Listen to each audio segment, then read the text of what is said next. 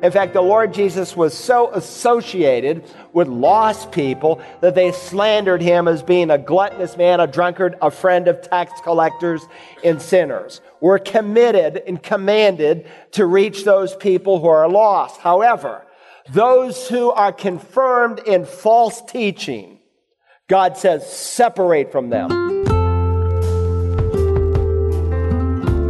Hello, and welcome to Search the Scriptures, the Bible teaching ministry of Dr. Carl Broggi. Dr. Broggi is senior pastor at Community Bible Church in Beaufort, South Carolina. We are in the final chapter of our study in the book of Romans, and as we review the greetings and salutations the Apostle Paul makes, it is important to note that he also admonishes the reader at Rome in verse 17 to beware of individuals who would cause dissensions and who seek to pervert the gospel. As we pick up, Dr. Broggi begins by warning against teachers who claim that the church has replaced Israel. Unfortunately, in the history of the church, there have been people who have tried to mimic the theocracy of Israel. That's what John Calvin did in Geneva.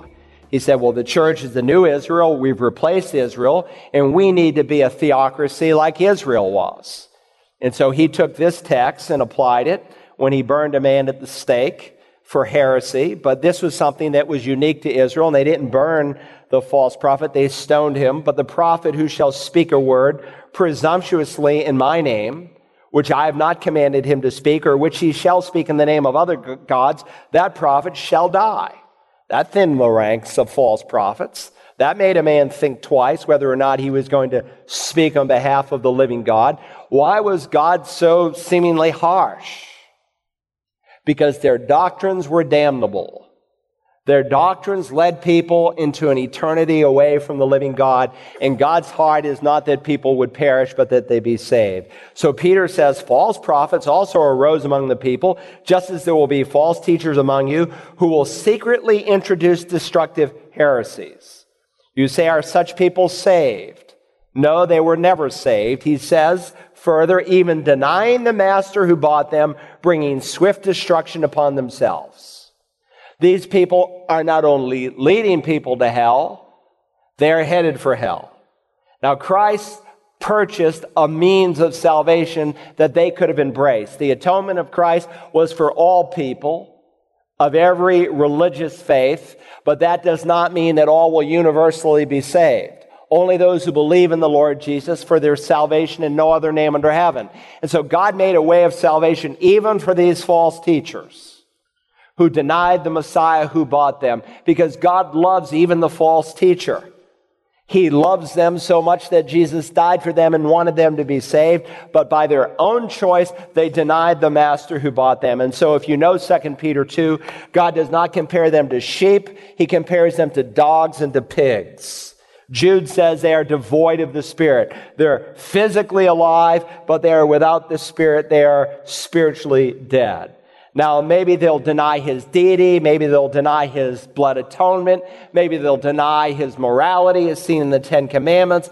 But they, in essence, deny the master who bought them. And notice they secretly introduce destructive heresies.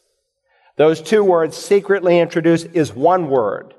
In the original, it was a word in the New Testament in the New Testament era where someone would introduce a thought that looked real and true like other thoughts looked real and true. Jude will put it in these terms. Listen to this. When Jude writes in Jude verse 3, he says, Beloved, while I was making every effort to write to you about our common salvation, he wanted to write maybe another Romans, but the Spirit of God redirected his heart. I felt the necessity to write to you, appealing that you contend earnestly for the faith. Again, it's articular, not just for faith, but the faith, the body of truth, which was once for all handed down to the saints. I want you to contend earnestly for that body of truth we call the Bible. And why? The reason is found in verse 4. Because or for certain persons have crept in unnoticed, those who were long beforehand marked out for this condemnation, ungodly persons who turn the grace of our Lord, of our God into licentiousness and deny our only Master and Lord Jesus Christ.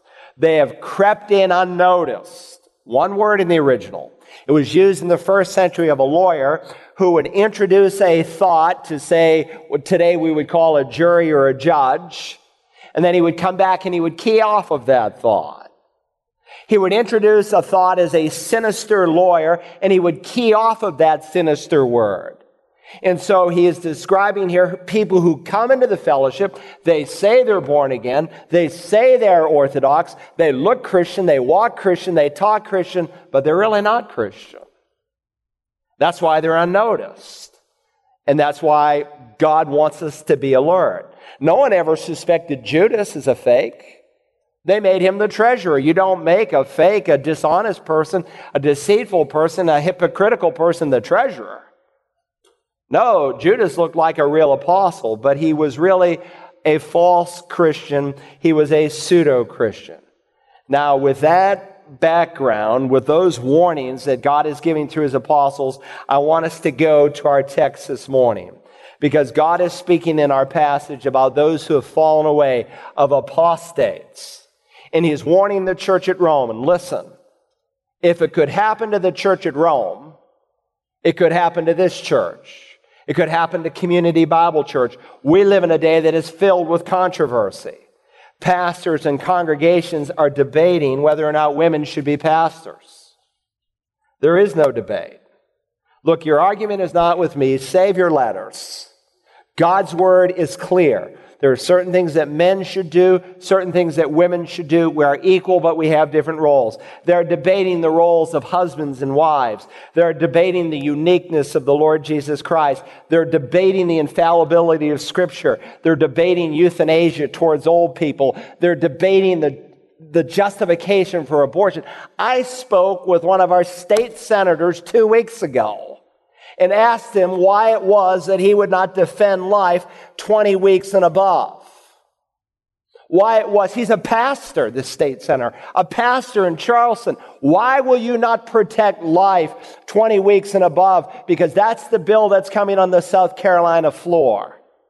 He said, well, what if a woman is raped? I said, look, if that's your justification, which makes less than 1% of all abortions, a woman would know it before 20 weeks.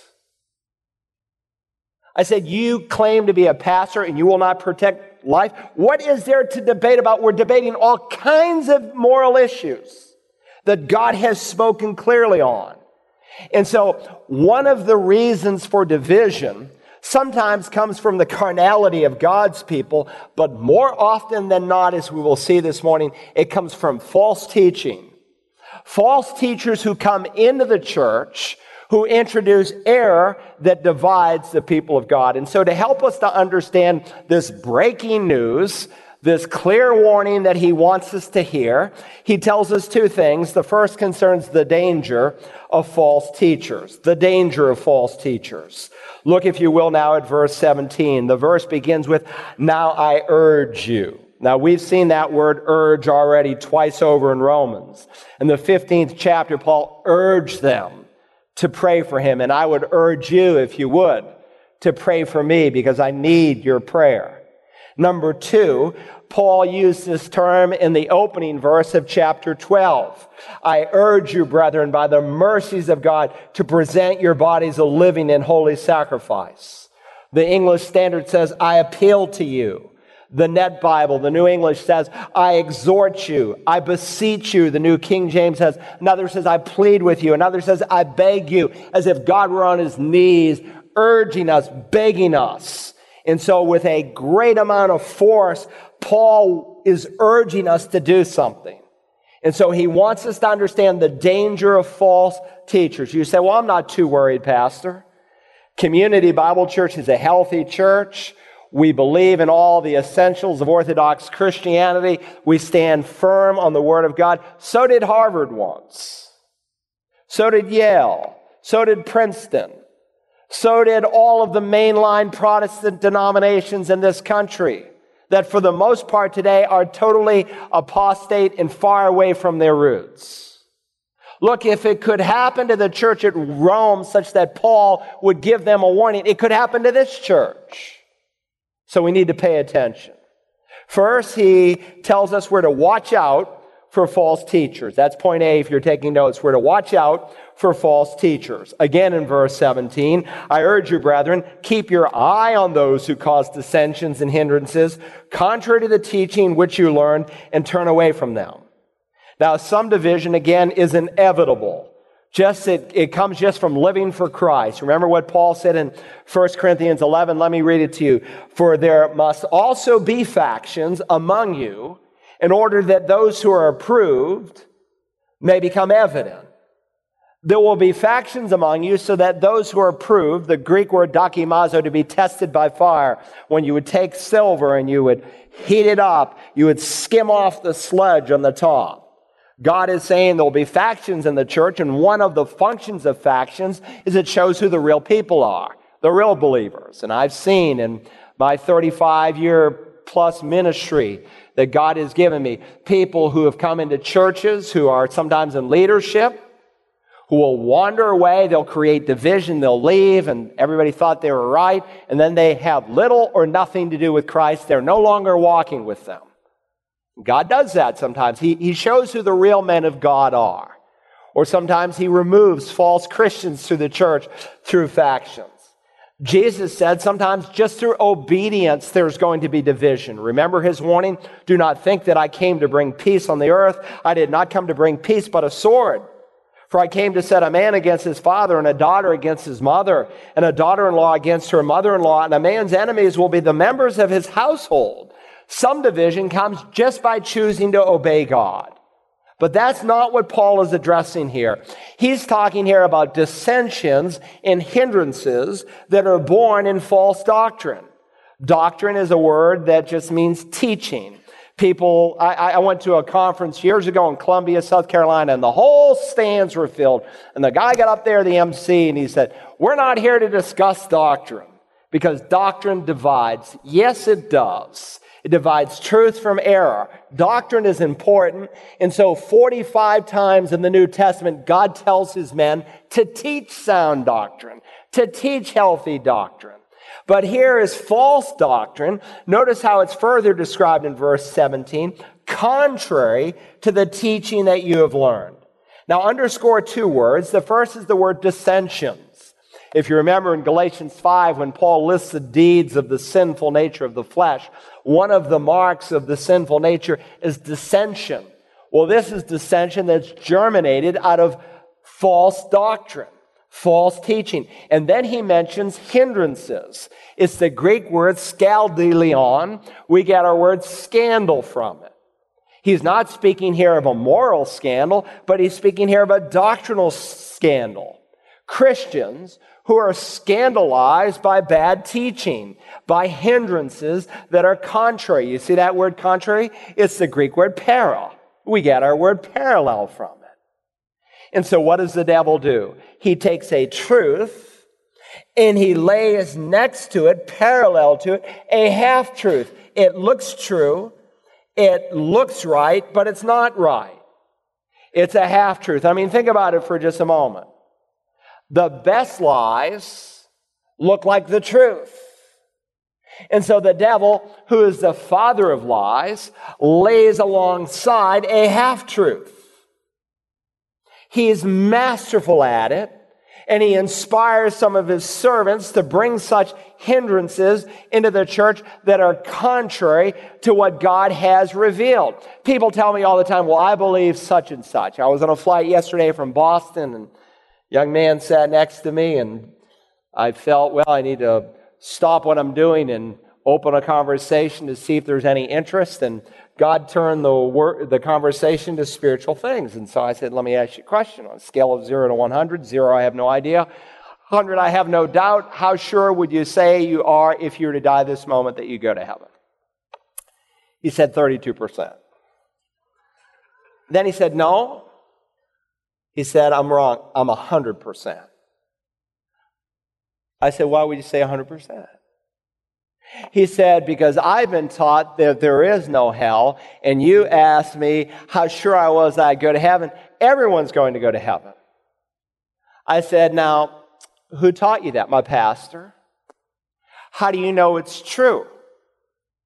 He said, it just seems true. It feels right to me that if God is a God of love, that he could not really send anyone into a place of eternal retribution. I said, well, let me show you something. So I had my computer on, I typed in a verse, and it popped up on the screen. It was the words of the Lord Jesus that spoke of what hell was like. I said, who do you think's true? Your pastor or Jesus? He said, well, I guess Jesus would be. I typed in another verse, Apostle Paul, what he said, when God will deal out retribution to those who do not know God, to those who will pay the penalty of eternal destruction. I said, who do you think's right, the Apostle Paul or your pastor? He said, I guess I'd have to say the Apostle Paul. And I reminded him, I said, Cameron, listen, everything you believe is based on something. You either made it up, you thought it up, you read it in a book, a preacher told you. Just believing it doesn't make it true. Every belief you have is founded in something. And if it's not true, it doesn't matter how sincerely you may embrace it, you will be sincerely wrong. And so people say, well, I believe homosexual marriage is legitimate. I don't believe Jesus is the only way to heaven. I don't believe that a loving God would send anyone to hell. On what basis? And how do you know whether what you believe is true? When Jude describes these false teachers who deviate from the faith from the Bible delivered once for all by the apostles, he calls them dreamers. In other words, they thought it up themselves. Let me ask you, do you believe in the doctrine of eternal security, once saved, always saved? You say, well, yeah. Well, why do you believe that? Because you've told us. But can you go to the Scripture and affirm it? Why do I ask that? Because some of us are at a critical juncture in our life, and we are raising the children in our home. And you are telling them what truth is, but you're not showing them from the living Word of God where they can grasp and develop their own convictions from the Word where they see it's true. Because there's coming a time when they are going to leave your home and people are going to go after the way they think. They will get on the university campus, they will get into the Marine Corps, they'll get in the job market, and people will challenge their way of thinking. I remember as a new student, I was a freshman, I was just a relatively new believer at Boston College, and I took a course that looked interesting to me. Resurrection, myth or reality? I had hardly known the Lord but for weeks when I took this course. And it was taught by a Jesuit. The Jesuits represent the teaching order of the Roman Catholic Church, appointed by the Pope himself. And at BC, you have the largest community of Jesuits in the world. Every one of them has at least one doctorate. Some have 2 or 3 PhDs. It's incredible. Well-educated men. And so many of the students in that class were so naive, so unsuspecting, that they were easily swayed. Look, if you do not root your children in the living and abiding Word of God, what God has revealed in Holy Scripture, then you're in big trouble. Let me ask you a question. Let me read from a popular preacher. He said, the foundation of our faith is not the Scripture. The foundation of our faith is not the infallibility of the Bible. The foundation of our faith is something that happened in history. And the issue is always, who is Jesus? That's always the issue. The Scripture is simply a collection of ancient documents that tell us that story. And you think that's true? Look, it is true that the foundation of our salvation is the death and resurrection of Christ. But everything you know about the death and resurrection of Christ, everything that you know about Jesus that's accurate, comes from the Scripture. Who said it? Andy Stanley. Listen, there is a lot of deception that's going on in the church. There's a lot of things that are unfolding. He preached a sermon 3 years ago this month, When Gracie Meets Truthy. And it was a sermon dealing with homosexuality in his church. And it was a very carefully constructed illustration with, a big metal board where he put the little people, and he argued that these 2 people who were homosexual men who were living together were doing what was wrong because they were still married to their former spouses. So they couldn't serve. But once they divorced their spouses, they sat with him at a Christmas service. And he celebrated not only their lifestyle, but now their 2 former spouses who were remarried. And pastors all across America have challenged him and said, come out and tell us what you believe on this subject. It's been 3 years. I'm still waiting. We are living in challenging days, and God wants us to mark them out.